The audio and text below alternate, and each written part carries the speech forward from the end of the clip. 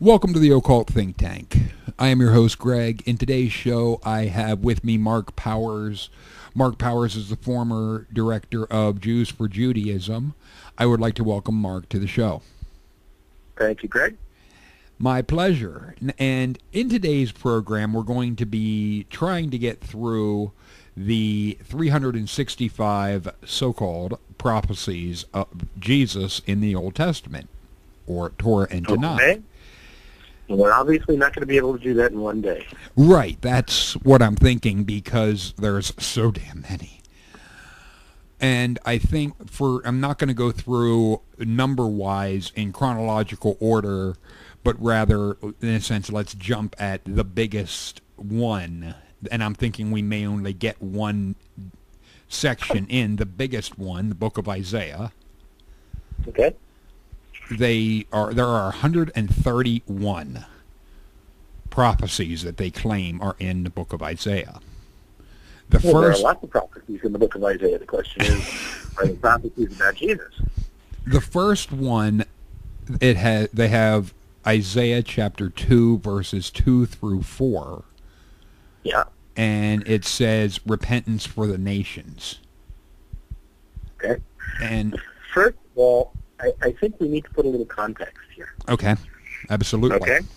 So when we're talking about prophecies, quote unquote, people have to remember that the Bible contains a variety of literature. Some of it is history. Some of it is poetry. Some of it is prophecy. And it's very important to determine, where this section falls, number one.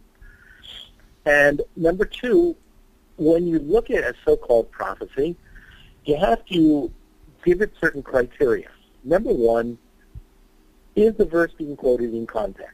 I mean, the classic example would be, is if I stood by the wall of China and I took a little fortune cookie and I threw it over the wall to the other side, and somebody picked it up and opened it up, and I had in it something that said Luke 14:26. And they turned to Luke 14:26, and if I recall correctly, Luke 14:26 says that in order to be a disciple of Jesus, you have to hate your mother, your father, your sister, your brother, your wife, your children, and everybody, including yourself. So in other words, if I read it the way it's given in the fortune cookie, that in order to be a follower of Jesus, I have to hate everybody. Now, correct. If you were to ask a Christian, is that what it says? They would say, no, you're reading it out of context. So, number one, context is very, very important. Number two, when you look at a verse, is it in fact prophetic? Or is it something else? Is it poetry? Is it history? Is it in fact prophetic? Number three, since we're talking about somebody for whom the claim is that they were the Messiah, is the verse messianic? Or is it something else? Fourthly, does the verse actually exist? Because in a number of cases, in the prophecies claimed for Jesus, the verses are made up. And not only does it exist, but has it been edited and translated correctly? And is there proof that the particular verse that's being referred to actually refers to Jesus? Or could it refer to some other person? Or could it refer to anybody in general? And finally, is the verse clear and consistent? These are the criteria that we use when we look at any verse that people claim is a messianic prophecy or a prophecy about Jesus. And we apply that across the board, and if it fits, fine. If it doesn't, okay. So, we were talking about Isaiah 2. Let me get my handy dandy Bible here. You said Isaiah 2, correct? Yes, and it was verses 2 through 4, and I'll read those quick for everybody. And it shall come to pass in the days that the mountain of the Lord's house shall be established in the top of the mountains, and shall be exalted above the hills, and all the nations shall flow unto it. Verse 3, and many people shall go and say, come ye, let us go up to the mountain of the Lord, to the house of God Jacob, and he will teach us his ways, and we will walk in his paths. For out of Zion shall go forth the law, and the words of the Lord from Jerusalem. Verse 4, and he shall judge among the nations, and shall rebuke many people, and they shall beat their swords into plowshares, and their spears into pruning hooks. Nation shall not lift up sword against nation, neither shall they learn war anymore. Okay. And then the supposed fulfillment. So wait a minute, that's been fulfilled? Supposedly, that was fulfilled in Luke chapter 24, verse 47, where it says, and that repentance and remission of sin should be preached in his name among all the nations beginning at Jerusalem. That's it? That's it. Supposedly that fulfills. I'm not sure how that's beating swords into plowshares, but... Yeah, well, I'll get to that. I'll get to that in just a second.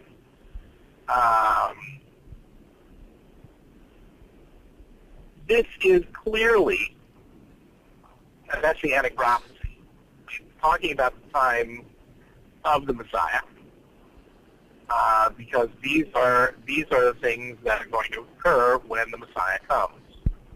Now, I don't believe that at this point in time, or any point in time prior to this point in time, that all the nations have flocked to Jerusalem and have said to anybody, you know, let us learn the ways of the God of Jacob, you know, the Jewish God. I think, in fact, since that prophecy was proclaimed by Isaiah, you have the emergence of at least three major religions who clearly are not following what is in the Torah, or that which was given by the God of Jacob. You have the rise of Christianity, you have the rise of Islam, and you have the rise of Mormonism. Mm-hmm. All of which, and of course there are other factions that have risen as well. But you take those three major groups, and clearly that has not happened. Proclaim from Jerusalem God's word. Okay. I think that's a stretch at the very least. And of course, as you started to mention, the famous statement from Isaiah that's carved into a wall across from the United Nations in New York, they'll beat their swords into plowshares, spears into pruning hooks. Nation shall not lift up sword against nation, neither shall they learn war anymore. Clearly, that has not happened. In fact, there's probably been more wars since the statement of Isaiah than at any time previously in history. Mm-hmm. And it would be more of a stretch, because I've heard this used before, to say, well, because it's talking in the time of peace, that Jesus brought peace to my heart. Well, whether Jesus brought peace to someone's heart or not, I can't say for them. However, what I can clearly say is that Isaiah is talking about a time of recognizable world peace, one which we'll know very, very evidently, because when you turn on the TV or the radio, it's more fun with the TV. When you turn on the TV, the newscasters are sitting there playing cards because they've got nothing to report. Clearly, that's not happening on the news any night that I've seen recently. No. Hasn't happened in a very, very long time. And in addition to that, I don't believe that it's talking about peace in your heart, because that's what it says. They'll beat their swords into plowshares and not learn war anymore. That's not peace in your heart. That's clearly a worldwide recognizable peace. Right. So but a lot how of that's a fulfillment is far beyond me. well, a lot of Christians want to try and go to the idea of this deals with the second coming, that Jesus is going to come back and fulfill this part. Great. Fantastic. So, again, I'll point out that my Father is the Messiah, because when he comes back, that's when he's going to fulfill things. Right. That's the big thing with Christianity and Jesus, is they want to try and act like he does the fulfilling of the messianic criteria in installments. And as far as I know, there's no payment We don't plan. have a Messiah on the installment plan. Yeah. Alrighty. And in fact, I don't know of any verse in the Bible, and I'm certainly willing for somebody to show it to me. I don't see any verse in the Bible where it says the Messiah will come, not complete anything, or several things, and have to come back to finish the job. Our concept of Messiah is he comes one time, gets it all right, and there's no return. Mm-hmm. Because there would be no need for a return, right? Correct.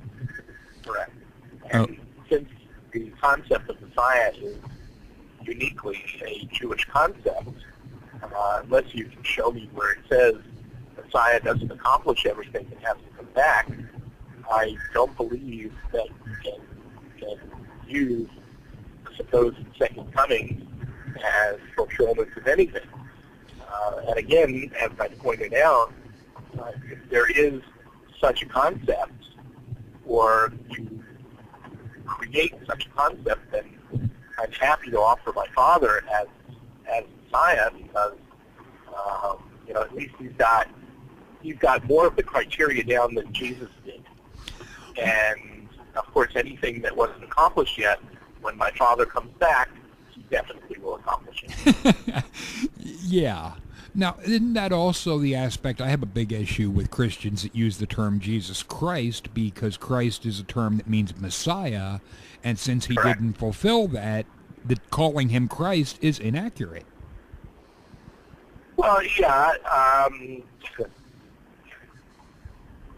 Of course, I have business cards from at least 3 people who have the same name. So, what can I tell you? Okay, but I also have a very good friend whose name is John Christ, spelled Christ. okay. Would it also be accurate where I've said to Christians that Jesus is their idol or their golden calf?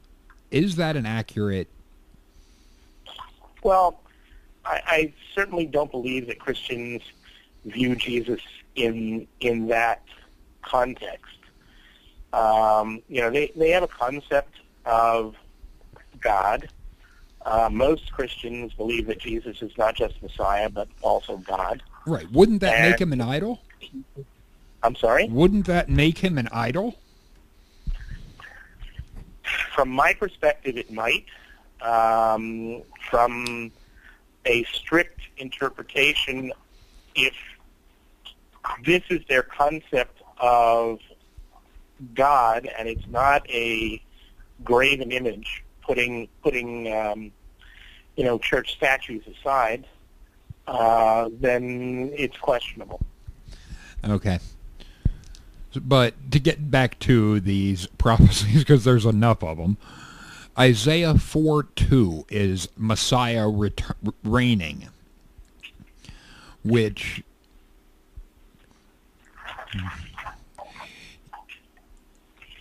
that is in that day shall the branch of the Lord be beautiful and glorious, and the fruit of the earth shall be excellent and comely for them that escaped of Israel. Yeah. and this is exclusively Jesus? Or is this something that could be referring to somebody else? You see, again, you have a jump here. Mm-hmm. You have a jump here in that, well, this is a messianic prophecy, and since Jesus is the Messiah, therefore it must be talking about Jesus. Well, I don't make that jump, because Jesus is not the Messiah, and while this may be talking about Messiah in the future, it doesn't automatically mean that it's Jesus. So it's clearly not a prophecy about Jesus. Okay. Then we have Isaiah chapter 5, verses 1 through 6. And for the sake of time, I'm not going to read all of these. I will give the book, chapter, and verse for those that are going to be following along. And in the text portion, in the video portion, there will be verses for this up so you can see it. You can pause the video to read it if you want. But again, a lot of these prophecies, quote unquote, or so-called prophecies, are in fact prophecies, but they're not necessarily prophecies about Messiah, and they're certainly not prophecies about Jesus, unless, again, you're making the connection, Jesus is Messiah, therefore, since this is a prophecy about Messiah, it must be a prophecy about Jesus. There's clearly nothing in this particular prophecy in verse 5. And let's see here. It's talking about a vineyard, good grapes. It's talking about the inhabitants of Jerusalem. I don't see anything here in particular that, other than the fact that it talks about something in the future, I'm not even sure that it's a messianic prophecy. Because the big thing to note for the viewers, and there will be a link in the description bar below to the BibleProbe.com where these are coming from, the last two, the Isaiah 4:2 and this one, there is no mention of anything in the New Testament that fulfilled it. Okay. In other words, they don't refer to a fulfillment. No. At all. Not at all. Okay. And I'm not the least bit surprised about that one. But then there is Isaiah chapter 6, verse 1, and it has when Isaiah saw his glory. And it gives John 12:40 and 41 as a fulfillment. Okay. And it's a fulfillment because? Your guess. You say verse 6, verse 1? Yeah, Isaiah 6:1. Just 6:1? Just 6:1. Okay. So here we have not a prophecy, but we have something that is historical, because it says in the year the king Uzziah died. So we have a particular year when a particular individual, a king in Israel, died. And, you know, this is Isaiah speaking. He says, in the year the king Uzziah died, I saw the Lord sitting upon a throne, high and lifted up, and his train filled the temple. Seraphim stood above him.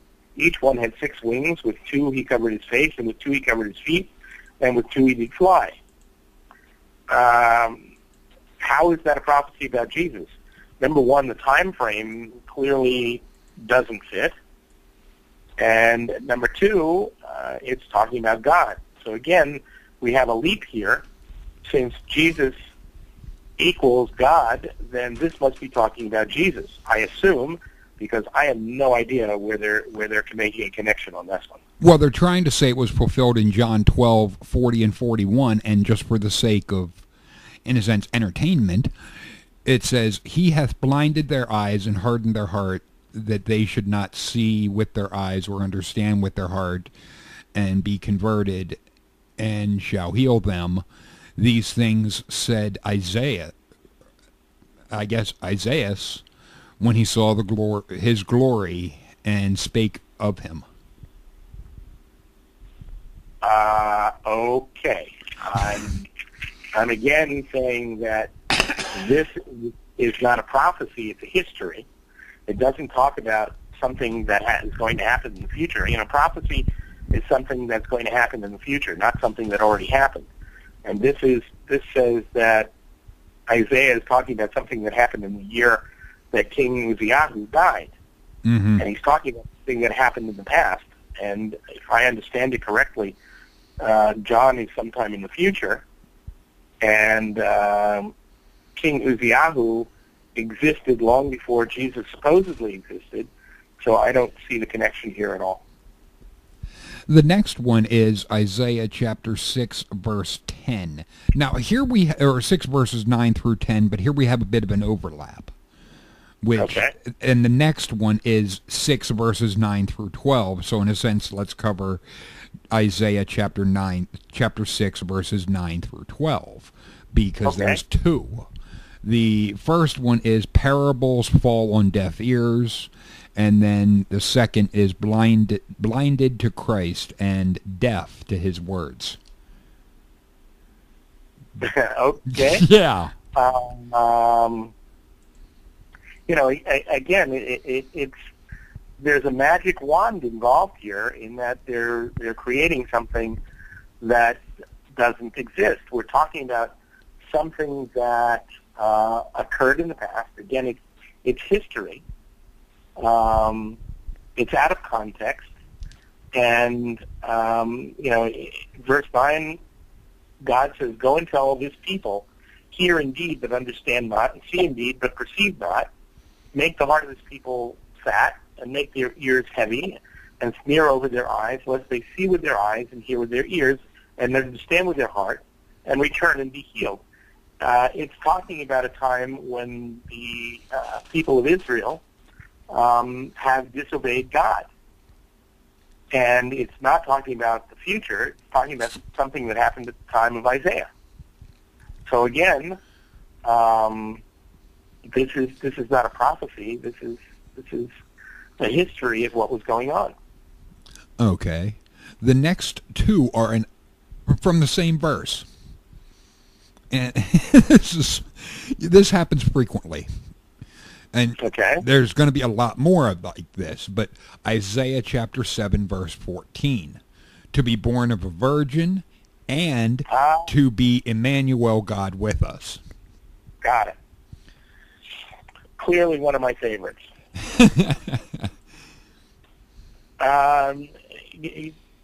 Here we have a definite situation of out of context. Because, again, remember that little fortune cookie on the other side of the Great Wall of China? Well, here we have that little fortune cookie on the other side of the Great Wall of China. Because Isaiah didn't just write 14, he wrote chapter 7, verse 1 through. And putting it in context, it's talking about something historical, something that was occurring at the time of Isaiah, and something that was occurring in reference to a particular king.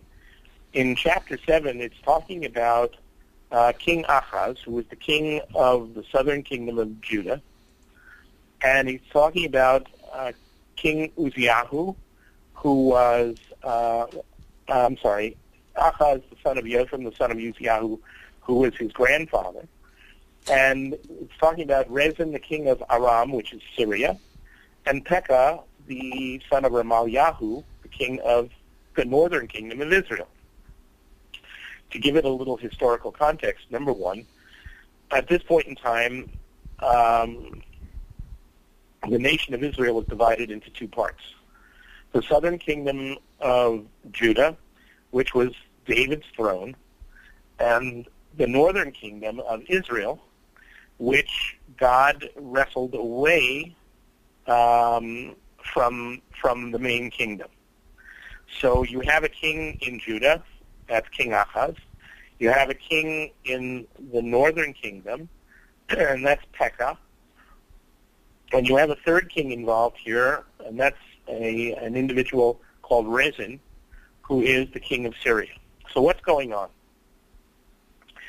The kings are at war with each other, and the king of the northern kingdom, Pekah, and the king of Syria, Rezin, have put together a pact, and they have come against Ahaz, the king of the southern kingdom of Judah. And their objective is to overthrow him. And Ahaz knows this, and he is sorely afraid. In verse 2 it says, and it was told to the house of David is Ahaz sitting on David's throne, saying, Aram is confederate with Ephraim. Ephraim is another name for the northern kingdom of Israel. And his heart was moved in the heart of his people as the trees of the forest are moved with the wind. I mean, he was afraid. So God tells Isaiah to go out and meet with Ahaz. And he tells Isaiah to take with him his son, Shar-Yashuv. And he tells them exactly where Ahaz is going to be, in this particular case, at the end of the aqueduct of the upper pool in the highway of the washer's field, which is the end of verse 3. And God says to Isaiah, say to him, take heed, be quiet, fear not, neither be faint-hearted on account of the two tails of these smoking firebrands. God is saying to him, don't sweat it. These two kings that are coming against you, it's not a problem. He says in verse 5, because Aram, Syria, Ephraim, the son of Ramalyahu, have taken evil counsel against you, saying, let us go up against Judah and harass it, and let us make a breach in it, and set a king in the midst of it, namely the son of Taviel. So their plan is to overthrow Ahaz and set up this puppet king that they can control. And God says in verse 7, it's not going to stand, neither will it come to pass. For the head of Aram is Damascus, and the head of Damascus is Rezin. And within 65 years Ephraim, Israel, shall be broken in pieces, and no more people. And the head of Ephraim is Shomron, and the head of Shomron is the son of Ramalyahu. So God is giving, through Isaiah, to Ahaz, a prediction of what's going to happen with these two kings. Number one, he's predicting the breakup of the northern kingdom of Israel. Remember the lost 10 tribes? Mm-hmm. This is the prophecy of the lost 10 tribes. Okay? Yeah. So, moreover, the Lord spoke again to Ahaz through Isaiah, saying, ask a sign of the Lord your God. Ask it either in the depths or in the heights above. In other words, to show you that what I'm telling you is coming from God, ask God to give you a sign. And ask anything you want. And Ahaz responds, I will not ask, neither will I try the Lord. They have to know something about King Ahaz. Of the many, many kings of the kingdom of Judah and Israel, Ahaz was one of the worst. He was an absolute sleaze. He brought in idolatry. He brought in all sorts of terrible things into the nation. And here, all of a sudden, he is getting on his high horse when Isaiah says, to prove to you that this information is coming from God, ask for any sign. Ahaz says, not me. I'm not going to test God. So needless to say, God gets a little bit bent out of shape. Okay? Mm-hmm. And so God says, hear now, O house of David. O house of David, King Ahaz, he's sitting on the throne of David. Is it a small thing for you to weary men, but will you weary my God also? Therefore the Lord himself will give you a sign. You're too dumb to ask for one? You're going to play games? Doesn't matter. God's going to give you a sign anyhow. Behold, the young woman is with child. Number one, the word that's used here in the Hebrew is, let me make sure I've got it correctly. My Strong's shows it as Alma. Yes. The word is Alma. This word in Hebrew means young woman. It does not refer to whether she's been sexually active or not. It merely refers to her age. That is one thing I want to point out with the Strongs, and people will see, you'll see before you how it appears with the Strongs, and it does have at the last virgin. Okay, so let's get to that. Yeah. There is another word in Hebrew, and that word is betulah. That word means virgin. There's a difference between the two. The virgin, the tulah, the word that is not here, can refer to a virgin who is 3 years old, 13 years old, 33 years old, 340 years old, 7,976 years old. It doesn't matter. She's a virgin. She's had no sexual activity. The word that's used here, alma, refers to a person who is young, but it does not have any connotation to it of sexual activity or not. But more importantly, in Hebrew, there is a corresponding, Hebrew is divided into male and female. So there is a corresponding word in Hebrew for this word, which is young woman, alma. The corresponding word, young man, is elam. In Hebrew, the tulah, virgin, is female. Can you guess what the corresponding word for the male virgin would be? I have no idea. That's fine, because it doesn't exist. Because there's no way of telling whether a young man is a virgin or not. An old man, whether they're a virgin or not. True. With a woman, there's a sign. Yes? Very true. With a young man, with a man, there is no sign. Right. So there is no corresponding word for virgin in Hebrew for a man. Mm-hmm. But more importantly, in the context in which this is written, it says, the Lord will give you a sign. Behold, the young woman is with child. She is already pregnant at the time that Isaiah is making this prophecy. How many years before the so-called birth of Jesus? Oh, my word. I don't even have an idea, but the date, the time frame. 600 some odd. Nope. Over 600 years. Okay. And Isaiah is talking about somebody who is pregnant at that point in time.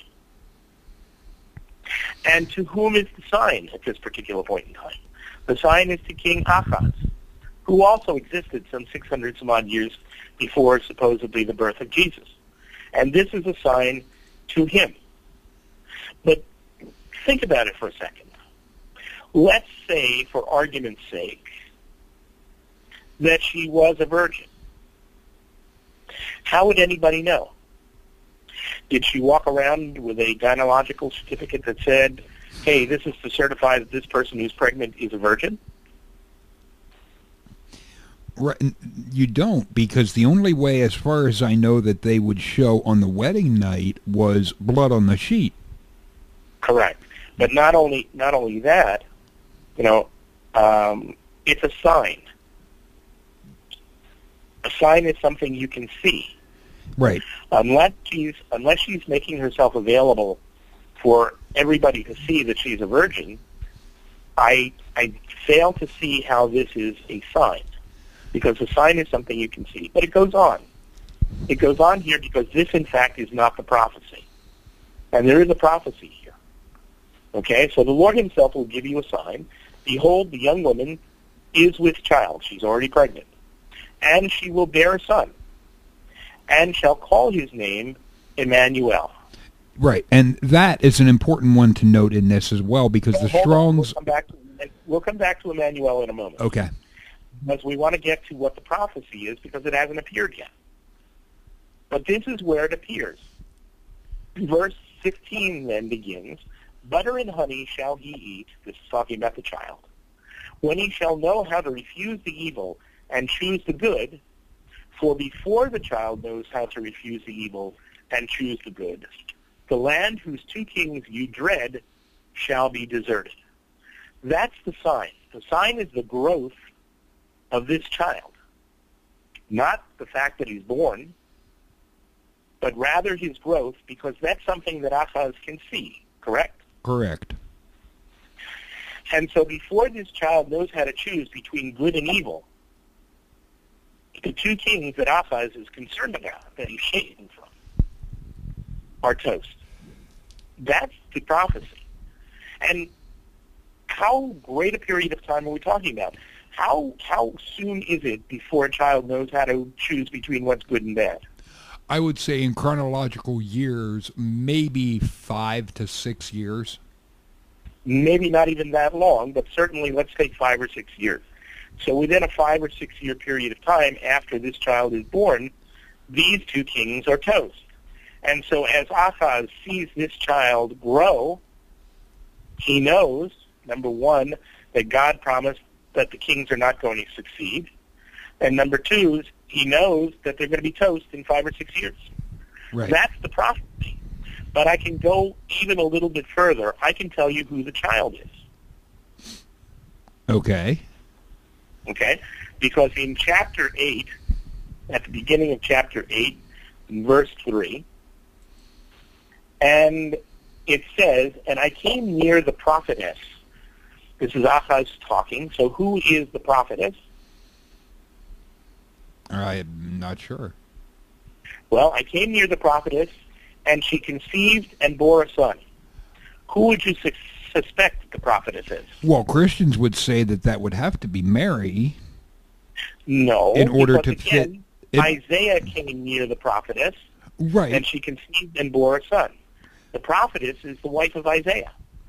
Okay, but in order to fit their Jesus, that would have had to have been Mary, but this is 600 years before her. Correct. But we're going to see the same prophecy about the two kings coming up now. So I came near the prophetess, and she conceived and bore a son. So when it says I came near, that's a euphemism for them having relations. And believe me, he didn't come near the prophetess and they played tiddlywinks. And she bore a son, and the Lord said to me, call his name Maher Shalal Hashbaz, and for before the child shall know how to cry, my father and my mother, the riches of Damascus and the spoil of Shomron, which is the northern kingdom of Israel, shall be taken away before the king of Ashashur, Assyria. It's the same prophecy repeated again, talking about the growth of the child before he knows how to choose, how to say my mother, my father. Again, a fairly young age, right? Right. And the two kings, the riches of Damascus and the spoils of Shomron, the northern kingdom, are taken away before the king of Ashashur or Assyria. And if you look into the book of Kings, you'll see that's exactly what happened. So while it's a prophecy to King Ahaz at a time 600 some odd years before Jesus, and it's something that was fulfilled. Okay, now we got close to, we didn't totally hit the next verse that they mentioned for another so-called prophecy, Isaiah chapter 8, verse 8, called Emmanuel. Mm-hmm. Okay, so let's talk about Emmanuel. What does Emmanuel mean? It's what it shows in the Strongs that I have, and people will see this before them. It is showing that it is a suffix pronoun inserted with us, or God with us, Emmanuel, name of Isaiah's son. Yeah, except it doesn't mean God with us, but rather God is with us. And if we're talking about King Ahaz, because remember back in chapter 7, Mm-hmm. They said that she's going to bear a child and call his name Emmanuel. Right? Right. So God is with us. Would you say that the information that God through Isaiah gave to King Ahaz shows that God is with them? Well, with that prophecy from as it is in Isaiah, it would be indicative of it being, of the God figure being involved or with them because of the things that were involved that would have had to have been, in a sense, orchestrated by. Yeah, well, considering the fact that you've got three kings there, two of them are aligned against the third, who is a weaker king, and the two kings are not succeeding, would you say that God is with King Ahaz? It would have to be. Yeah. And so she calls his name Emmanuel. God is with us. Just because back in the book of Matthew, it refers to Emmanuel it doesn't automatically make it Jesus, and clearly Emmanuel was not his name. Right. Okay, so the next is Isaiah 8:14, a stone of stumbling, a rock of offense. Yeah, okay. That, and supposedly that is a reference to Jesus of some sort. They mention 2 Peter or 1 Peter 2:8 as the fulfillment of that. Okay. Which, I'll check that quick.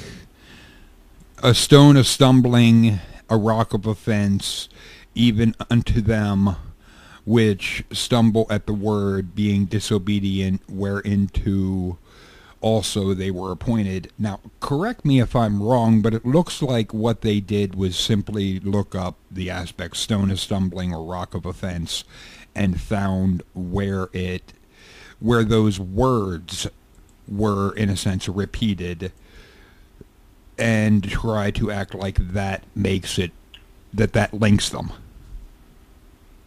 Yeah, again, context here is very important. Because again, this is something that God says to Isaiah at a time 600 some odd years before, and it's talking about Isaiah, and the role of the prophet Isaiah at the time was to point out to the people where they were messing up, and so he's fulfilling that here. When it says, "For the Lord spoke thus to me with a strong hand and warned me that I should not walk in the ways of this people." In other words, don't follow what the people are doing because they're messing up. Saying, "Say not, it is a conspiracy, to all of which this people shall say, call a conspiracy. Neither hear their fear nor be afraid. Sanctify the Lord of hosts himself, and let him be your fear, and let him be your dread. And he shall be for a sanctuary. But for a stone of stumbling and for a rock of offense to both the houses of Israel, for a trap and for a snare to the inhabitants of Jerusalem. And many amongst them shall stumble and fall and be broken and be snared and be taken." He's warning Isaiah here not to get taken in by what the people are doing. Mm-hmm. Because God's way for them is a stone for stumbling and a rock of offense. There's nothing in here that talks about the Messiah or about Jesus. Well, the next one will probably get you to chuckle. Isaiah chapter 9, verses 1 and 2, his ministry to begin in Galilee. Okay. I'm just looking at these two verses, and I don't see anything here that says Galilee. Yeah, they are very creative, because very creative. Where it supposedly was fulfilled is Matthew 4:12 through 17. However, going by the base Isaiah 9:1 through 2, there is the word Galilee, at least in the English as far as the King James, where yes, it says in previous verse 23, yes. In where it says about the Galilee of the nations. And I'm like, wait a minute, what are they doing? Are they taking and seeing, wait a minute, here is a word that is in the New Testament, here is that word in the Old Testament, so this has to be connected. That appears to be what they're doing here. Because 9:1 and 2, the people that walked in darkness have seen a great light. They that dwelled in the land of the shadows of death, upon them has the light shone. You have multiplied the nation and increased their joy. They joy before you according to the joy in harvest, and as men rejoice when they divide to the spoil. For you have broken the yoke of his burden and the staff of his shoulder.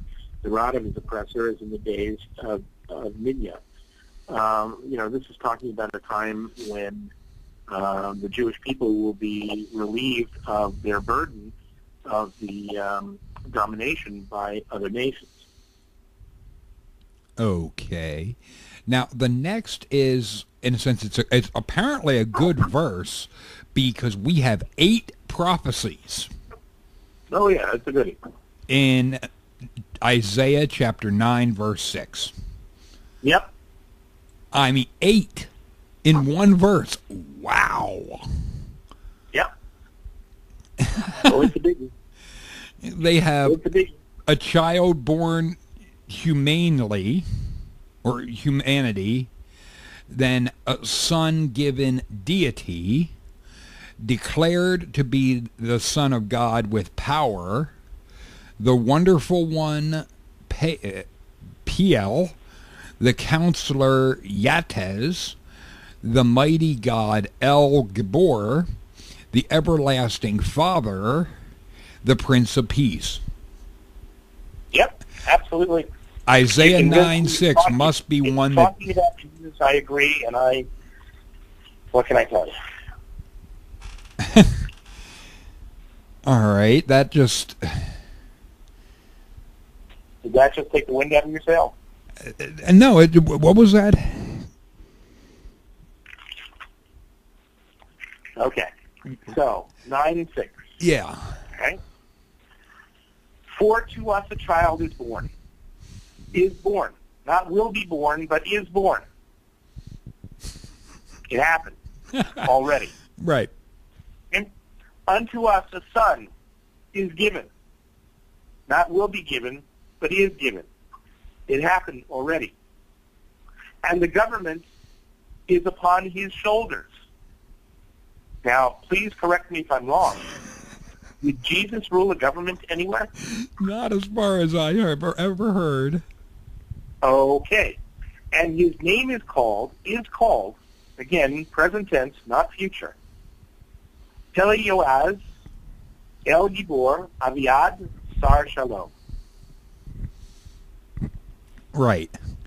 Now, one of the things I'm sure they would try to say is that this is a foreshadowing of Jesus type of thing, that God's repeating with Jesus what this was. And Yeah, and number one, it's in the present tense. Number two, it talks about somebody who's ruling a government. Unless you can show me the government that Jesus ruled, I'd have to say that there's a problem. But let's go further. If we recall from some of the prophecies that we went through previously, Emmanuel, Maher Shalal Hashbaz, and so forth and so on, Isaiah uses names of individuals to talk about events in the life of that individual.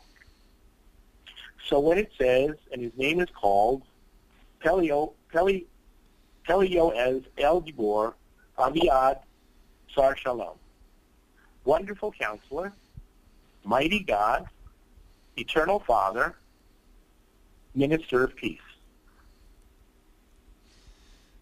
This particular individual that it's referring to, when he ascended the throne and ruled the government, why was he called these things? Because, number one, Wonderful Counselor, he counseled the Jewish people back to worshiping God. Remember, Ahaz had led the people astray. right. Now we have a new king, the son who was born, who is counseling the people back to worshiping God. Aviad, let me see. But that would also be a major difference between Christianity, or the character of Jesus, and this son, because if, at least going by the way Christians put it, Jesus wasn't trying to get people to worship God, but himself.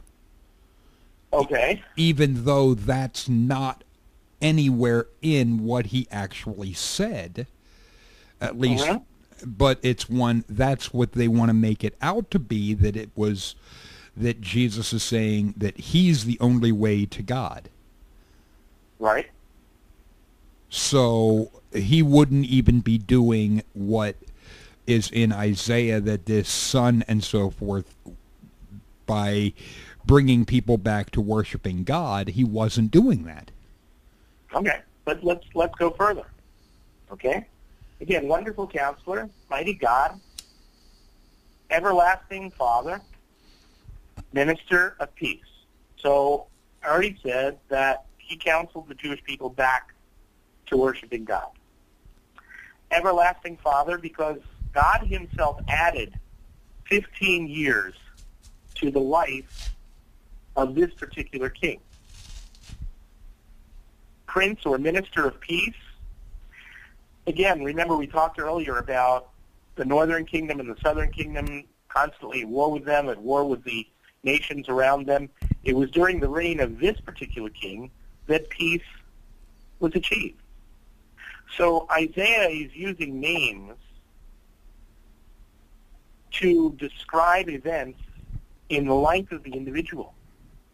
You know, but you have one here that I kind of backed off on that, and that's mighty God, right? Yeah. Can you call a man God? As far as with Judaism, as far as I know, no, you can't. Oh, really? At least because you're not calling him God, but God's name is within his name. For example, Daniel, God is my judge. You're not calling Daniel God, but Daniel's name contains God's name as well. Mm. Well, this particular king, his name was Hizkiyahu, Hezekiah. And what does Hizkiyahu mean? Not a clue. Not a clue. Well, Hizkiyahu means the strength or the might of God. So Isaiah is actually using a variation of this king's name in this particular prophecy. Again, I don't remember any time that Jesus ruled a government anywhere. Mm-mm. But this particular individual did. And it says, for the increase of the realm and for peace without end upon the throne of David and upon his kingdom, to order it, to establish it with judgment and with justice from henceforth forever. The zeal of the Lord of hosts performs. So he is predicting that in the future, in henceforth, on the throne of David, there will be peace. And that, of course, ties in with that prophecy from earlier about beating their swords into plowshares, spears into pruning hooks, which clearly hasn't happened yet, but will happen in the future. But this particular prophecy is about a child, a son, who ruled the government, and whose name encompasses things that occurred. Well, it's also something in the present tense, not the future. So it's while part of it about the peace in the future is a prophecy about the future, the rest of it is merely history about King Hezekiah. The next verse has 3. Okay. So it's one, and we're at Isaiah 9:7. And the 3 are to establish an everlasting kingdom, his character just, and no end to his government, throne, and peace. All of these would be getting at the aspect of the second coming of Jesus, where he's going to, that would be where his kingdom and so forth that they're claiming is. Okay, but if the first part of it doesn't apply to Jesus, the last part does? Is that the claim?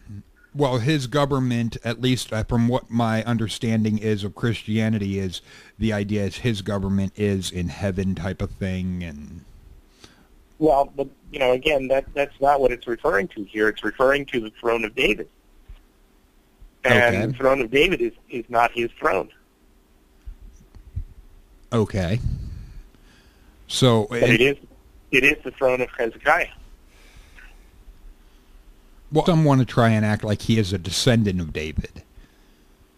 Okay. So they want to try and act like because of being a descendant of David, I guess the throne of David comes with it. Got it. But, you know, we need to go at some point in time as to whether he's a descendant of David or not. Right. Because quite frankly, he isn't. Okay. That, just for putting it out there for everybody, no. But alrighty, we can. You want to leave it hang out there as a teaser, or do you want to go into it now? Well, we can leave it out there as a teaser and see how many, Okay. if anybody bites at that one. But then because we have a whole bunch in here, we're far from even halfway through.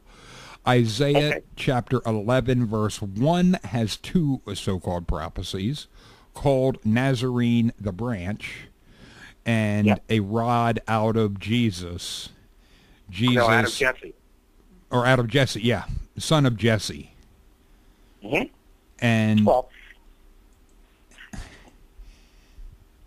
that... How the hell? Go ahead. I'm sorry? I'm just kind of shaking my head at these and being, really? How the hell are they coming up with? Well, the answer there very, very clearly is we've got a mistranslation here, number one. Because I'm assuming that their fulfillment in the Christian Bible says he will be called a Nazarene. The fulfillment for those is listed as, the first one is Matthew 2:23. And what does 2:23 in Matthew say? That says, and he came and dwelt in the city of Nazareth, that it might be fulfilled which was spoken of by the prophets, he shall be called a Nazarene. Yeah. And the next is Luke 3:23 to 32. Holy shit. They want, okay, it's just get the general. That is giving, it looks like a genealogy. Yes. Right. That's giving a genealogy. So let's deal with Nazarene first. Nazarene, or Nazareth in Hebrew, is spelled with a Zion. The word here in Isaiah, Netzer, branch, is spelled with a tzadi. They're two different letters. They're two different words. They're not related to each other. This is taking a word and mistranslating it so that it can say what you want it to say. The fact that Messiah would come through the Davidic line, Jesse being the father of David, I don't have a problem with that. But again, it's that leap that, well, since Jesus was the Messiah, therefore this must be talking about him. This is talking about Messiah, but it still doesn't prove that because it's talking about the Messiah that it's talking about Jesus. Okay. Because Jesus is the Messiah. And the aspect of the genealogy, that's something, is that, in a sense, is that even accurate?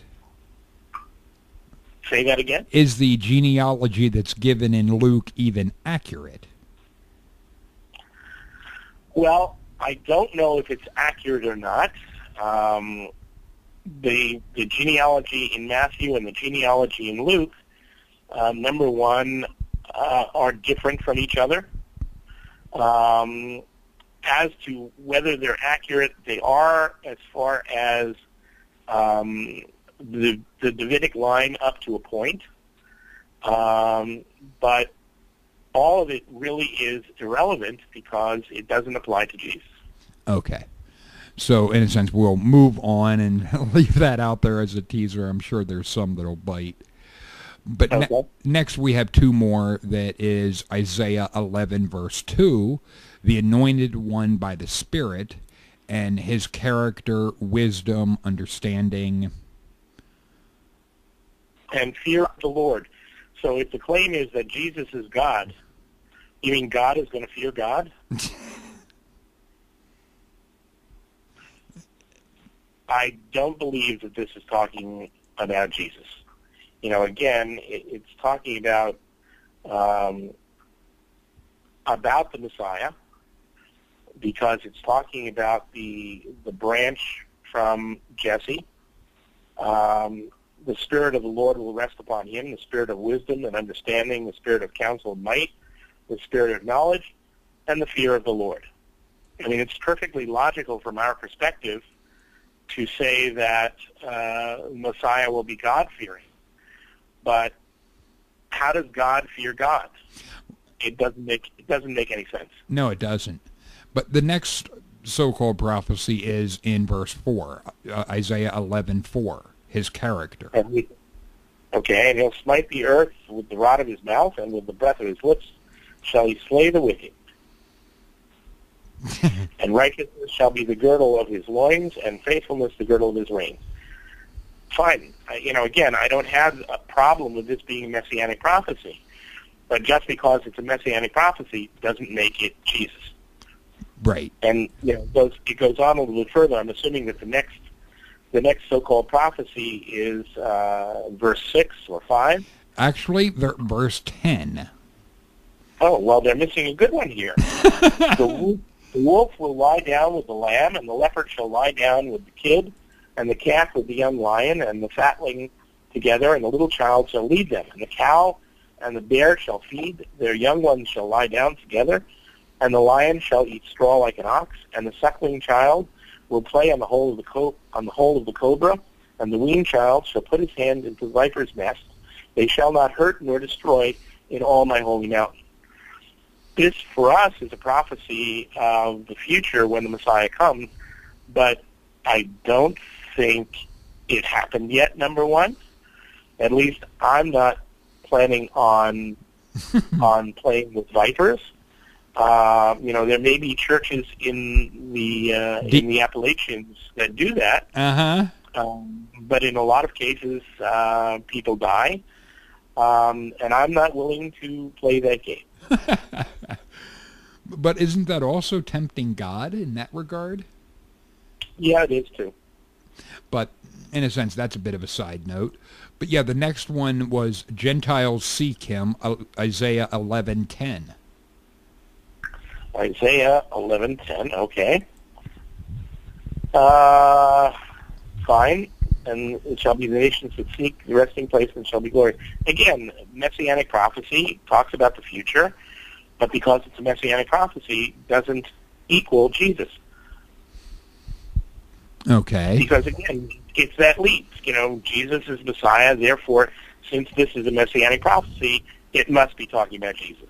Well, no, that's not the case, because nobody's made the case yet that Jesus is in fact the Messiah, other than the fact that somebody says so. Well, they say so, I say no. The next so-called prophecy is Isaiah 12:2, called Jesus Yeshua Salvation. Behold, God is my salvation. I will trust and not be afraid.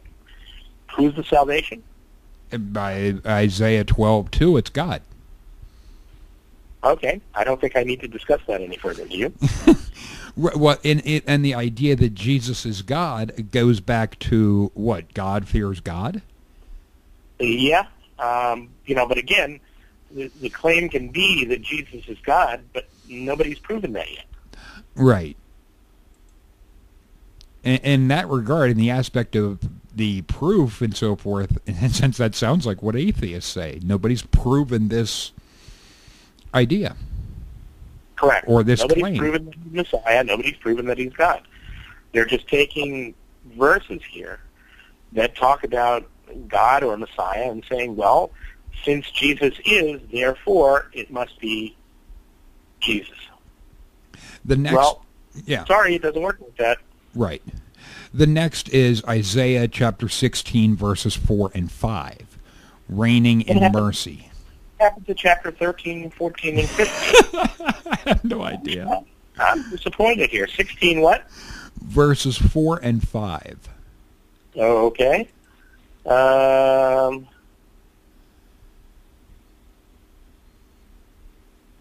Okay, what are they saying here?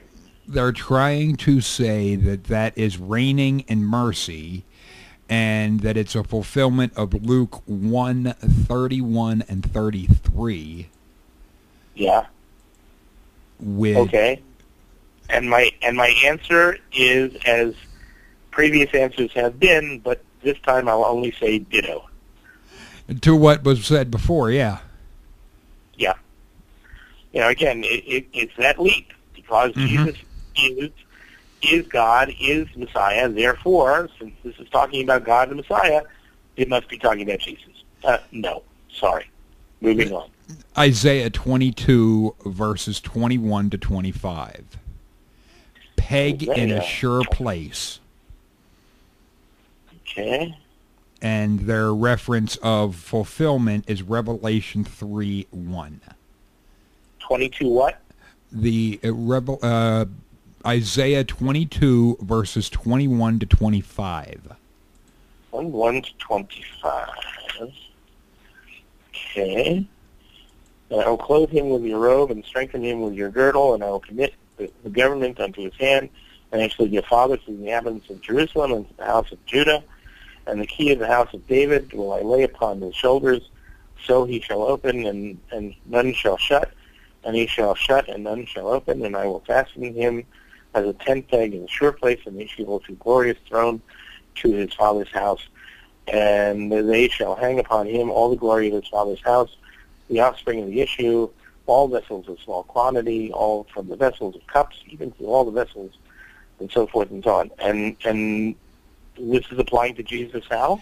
They're trying to say that it's a fulfillment in Revelation 3:7, which reads, "To the angel of the church of Philadelphia write these things, saith he that is holy, he that is true, he that hath the key of David, he that hath opened and no man shutteth, and shutteth and no man openeth."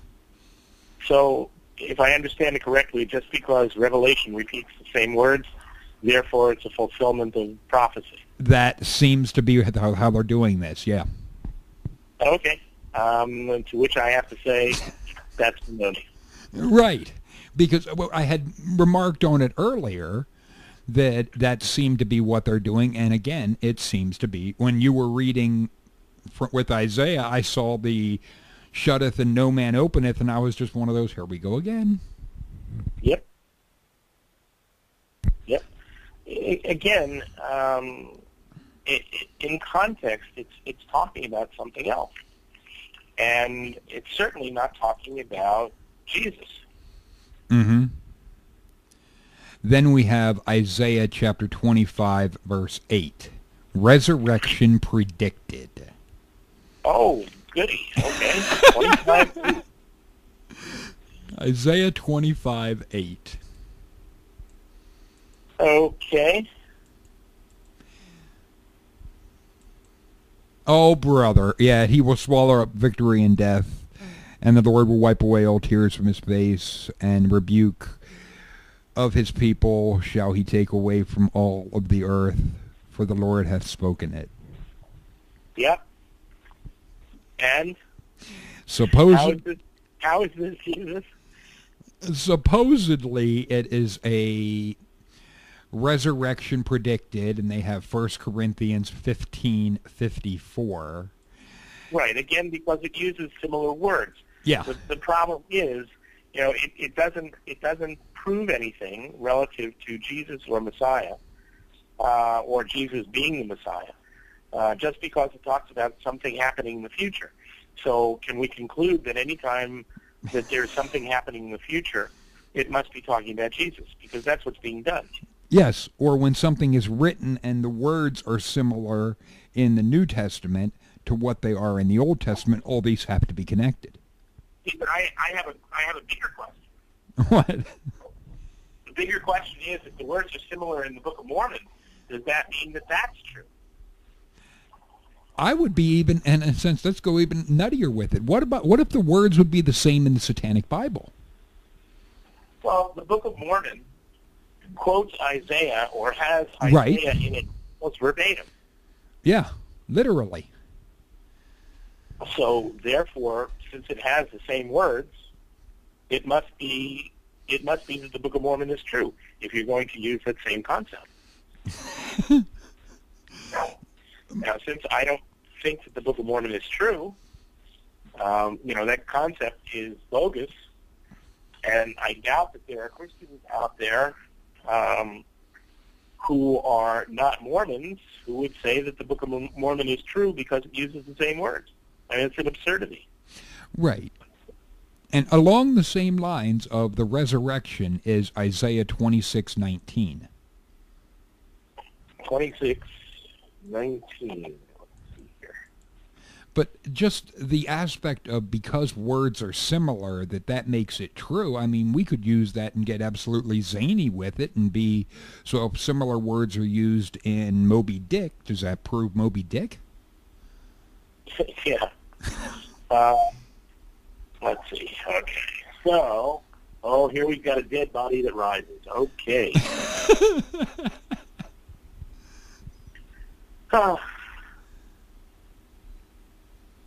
see.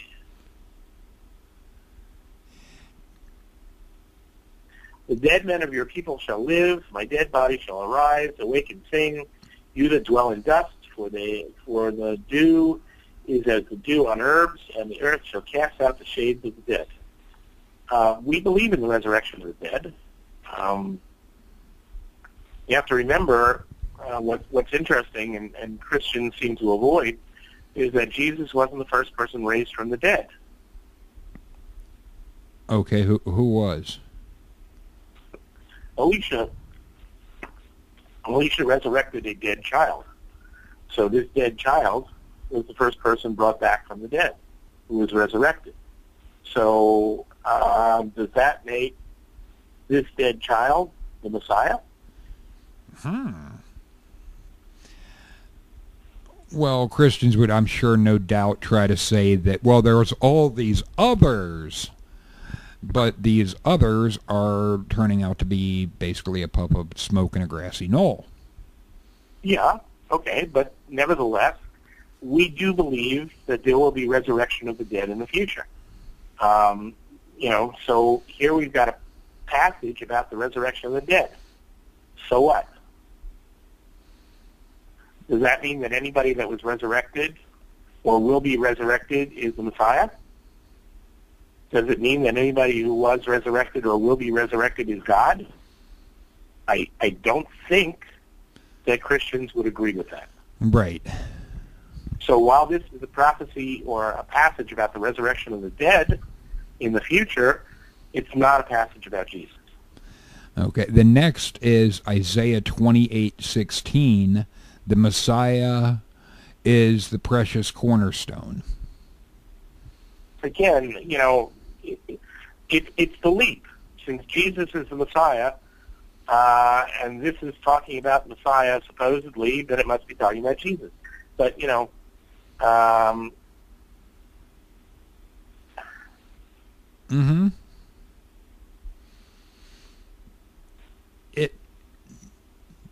It almost seems that they're the biggest problem here. The biggest problem here says I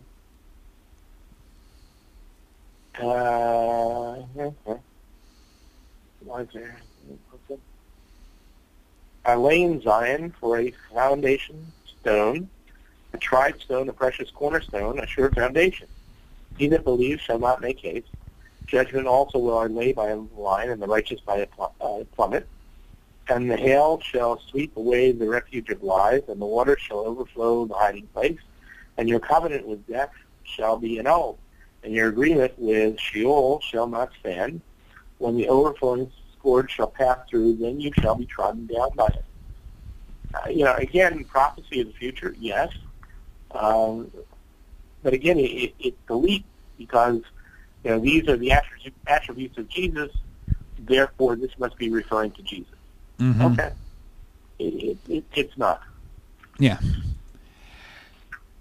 Then we have Isaiah chapter 29, verse 13, and let's just do two at once, 13 and 14. He indicated hypocritical obedience to his word, and the wise are confounded by the word. Yeah, and why is this messianic? They're trying to say that this is a prophecy of Jesus. Yeah, or how? Two of them.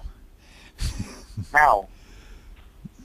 Okay, let's see. And the word said, since this people draw near, and with their mouth and with their lips do honor me, but have removed their heart from me, and their fear towards me is as a commandment of men learned by rote. Therefore, behold, I will proceed to do a marvelous work amongst this people, even a marvelous work and a wonder.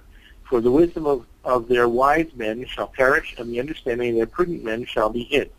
What's really interesting to me about this is the verse that the Mormons use all the time, a marvelous work and a wonder, referring to the Book of Mormon. Interesting. So, very, very simply, when you take a verse and you take it out of context and you apply it to anything, then it begins to mean nothing. Because if you can apply it to anything, as this particular case shows, then something that means anything to anybody means absolutely nothing. Right. And in that regard, I mean, we then have Isaiah 32, verse 2, a refuge, a man shall be a hiding place. 32:2? 32:2. 32:2.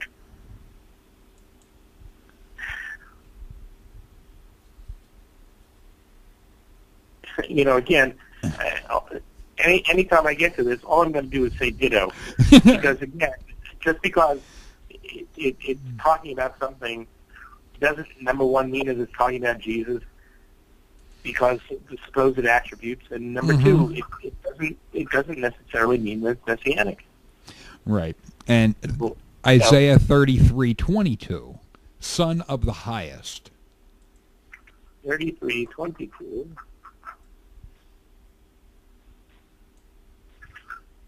And that says, for the Lord is our judge, the Lord is our lawgiver, the Lord is our king, he will save us. Right. So who is that? It can't be Jesus unless, as a earlier statement would be, God is fearing God. Ditto. Yeah.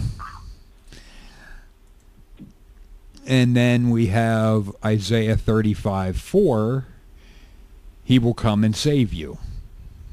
And we can toss in the next verse, verse 5, to have a ministry of miracles. The lame man shall leap as a hart, and the tongue of the dumb sing. For in the wilderness shall waters break out and streams in the desert, and the parched ground shall become a pool, and the thirsty land springs of water. The habitation of jackals shall become a pasture for cattle, and enclosure of reeds and rushes. Again, we're talking about something that's going to happen in the future, and just because it's going to happen in the future doesn't make it referring to Jesus. Right, and something that I had noticed before, years ago, in the middle of this, where it said about, but it shall be for those, the wayfaring men, the fools shall not err therein. But there was something that, a lot of these Christians want to act like the serpent and so forth is a figure of evil and in the habitation of dragons. Okay. A dragon is a serpent. If Satan is the metaphoric figure of the dragon and so forth, how can it have the inhabitation of dragons with this shit? Okay. You know what, you know what I'm getting at with the aspect with Christians wanting to have the devil is the dragon, the serpent, the... Yeah, I'm aware, and my immediate response to it is, Satan is a good guy, so right. Let's move on. Yeah, so it really... There's a whole lot that, wow. Yeah, but when we're talking about miracles, the lame shall do this, and so forth and so on. What does God say about miracles? Well, from what my thought is, they're not evidence because and I don't have the exact verses for this, but the magicians of Pharaoh had done miracles as well. Yep. So if miracles are the only evidence for a God... Deuteronomy chapter 13. Okay, so anytime we get to miracles don't impress us. God says that there are going to be many people who perform miracles. Hold on, I'll give you the exact quote here. You said Deuteronomy 13? Deuteronomy 13. If there arise amongst you a prophet or a dreamer of dreams, and he gives you a sign or a wonder, a miracle, and the sign or the wonder comes to pass, of which he spoke, saying, let us go after other gods, which you have not known, and let us serve them. Then you shall not listen to the words of that prophet or that dreamer of dreams. For the Lord your God puts you to the test, to know whether you love the Lord your God with all your heart and with all your soul. And you shall walk after the Lord your God and fear him and keep his commandments and obey his voice, and you shall serve him and hold fast to him. And that prophet or that dreamer of dreams shall be put to death, because he has spoken to turn you away from the Lord your God. Can it be argued that's what Jesus tried to do? I'm sorry, say it again? Can it be argued that that is exactly what Jesus tried to do? Again, I'm coming from a slightly different perspective as to whether Jesus existed or not. But, I would say that if the shoe fits. Yeah. But that is one that I point out, but in a sense, getting back to, okay, we have Isaiah chapter 40, verses 3 and 4, preceded by a forerunner. Let me just interrupt for a second before yes. we go on. Because take a look at Matthew 24:24. You have a Christian Bible there? I do. I mean, just... Yeah, it has... Matthew 24:24. Okay, that is... For there shall arise false Christs and false prophets, and shall show great signs and wonders, insomuch that if it were possible, they shall deceive the very elect. Okay, so even Matthew says that there are going to be false prophets who do signs and wonders. Right. Okay. Moving right along, Isaiah what? 40 verses 3 and 4. 40 verses 3 and 4. Okay. Voice cries, prepare in the wilderness the way of the Lord. Make straight in the desert a highway for our God. Every valley shall be exalted, and every mountain and hill shall be made low, and the crooked shall be made straight, the rough places plain. And the glory of the Lord shall be revealed, and all flesh shall see it together, for the mouth of the Lord has spoken it. And my response is, ditto. Yeah. And then we have Isaiah 40, verse 9. Behold your God. Okay. Bring us good tidings to Jerusalem. Lift up your voice with strength. Lift it up. Be not afraid. Say to the cities of Judah, behold your God. Behold, the Lord God will come with might, and his arm shall rule for him. Behold, his reward is with him, and his hire before him.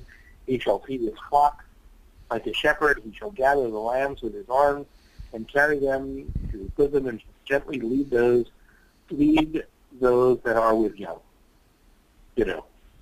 Yep. How about verse 11? That's the next one. Yeah, I already read that. Yeah. Ditto. Okay. Then we have Isaiah 42, verses 1 through 4. The servant as a faithful, patient redeemer. 42, 1 through 4?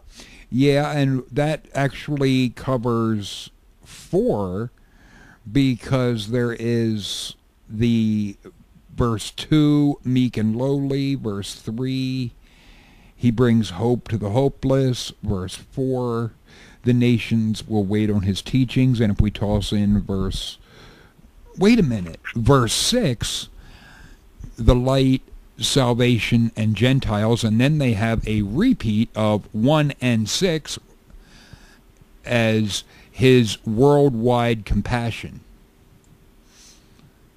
Yeah, okay. And So there are 6 that they're claiming that are in Isaiah 42, 1 through 6. Or even if you toss in verse 7, there's a set that makes 7, because the blind eyes open. okay. Apparently they like Isaiah 42. Good. So let me ask this question. Who's the serpent? Well, the serpent we had established in Genesis was simply a snake. No, not serpent. Oh, serpent. Servant. Oh, serpent. Okay, well, from my understanding, the serpent, isn't that Judah or the Jewish people?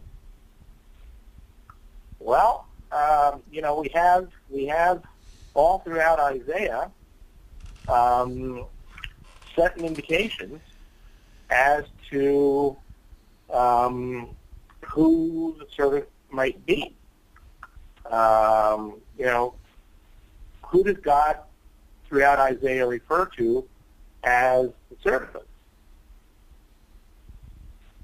It says here in, where were we, 42... 1 through 7. I'm sorry, 42 what? 1 through 7 to encompass all of them. Okay. So 1 through 7? Yeah. Yeah. Behold my son who I uphold. So here we have a statement, behold my servant, right? Right. So if we go back to Isaiah 41, which is just before this, 41 verse 8, but you Israel my servant, Jacob who I have chosen, descendant of Abraham my friend, you whom I have taken from the ends of the earth, who called from its remotest part, said to you, you are my servant. I have chosen you and not rejected you. So who's the servant? Well, that would be, to be chosen, that would be the Jews. Yeah. How about Isaiah 44, verses 1 and 2? But now listen, O Jacob, my servant, and Israel, whom I have chosen.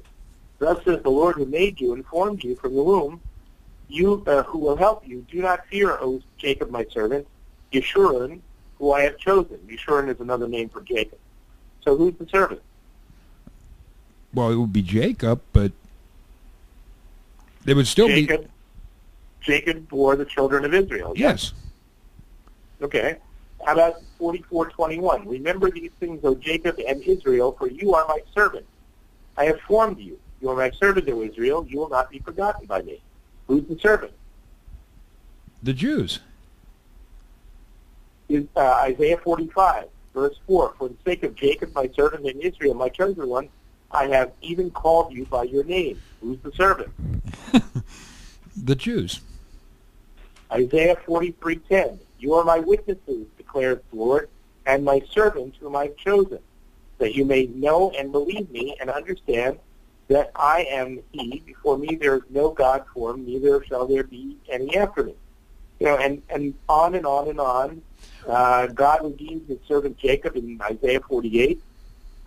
You are my servant Israel in Isaiah 49. Mm-hmm. And so forth and so on. So, because that encompasses a whole lot, if you, in a sense, for those that are actually looking at the list, there's from 208 down through 219, that's all Isaiah 42, 43, 44, 45, 48, 49, and it's all the same thing. It would all be a bunch of dittos. Yep. That's correct. And then, in a sense, jumping Isaiah 50 verses 3 through, oh my word, 3 through 7, yeah, because there are a bunch in here too. Isaiah 50? 50, yeah. Or is this, heaven is clothed in black at his humiliation? Okay. 50 starting It, at verse 50, it starts at verse 3 for yeah, those. yeah. Um, And goes through verse 7. right. And how is this talking about Jesus? Okay, the verse 3, that one is, they tried to say Luke 23 verses 44 and 45. And let David, me what? jump there quick. And it was about the 6th hour. There was darkness over the earth until the 9th hour, and the sun was darkened. And Because it mentions darkness, it's referring to Jesus. yeah. Okay. Yeah.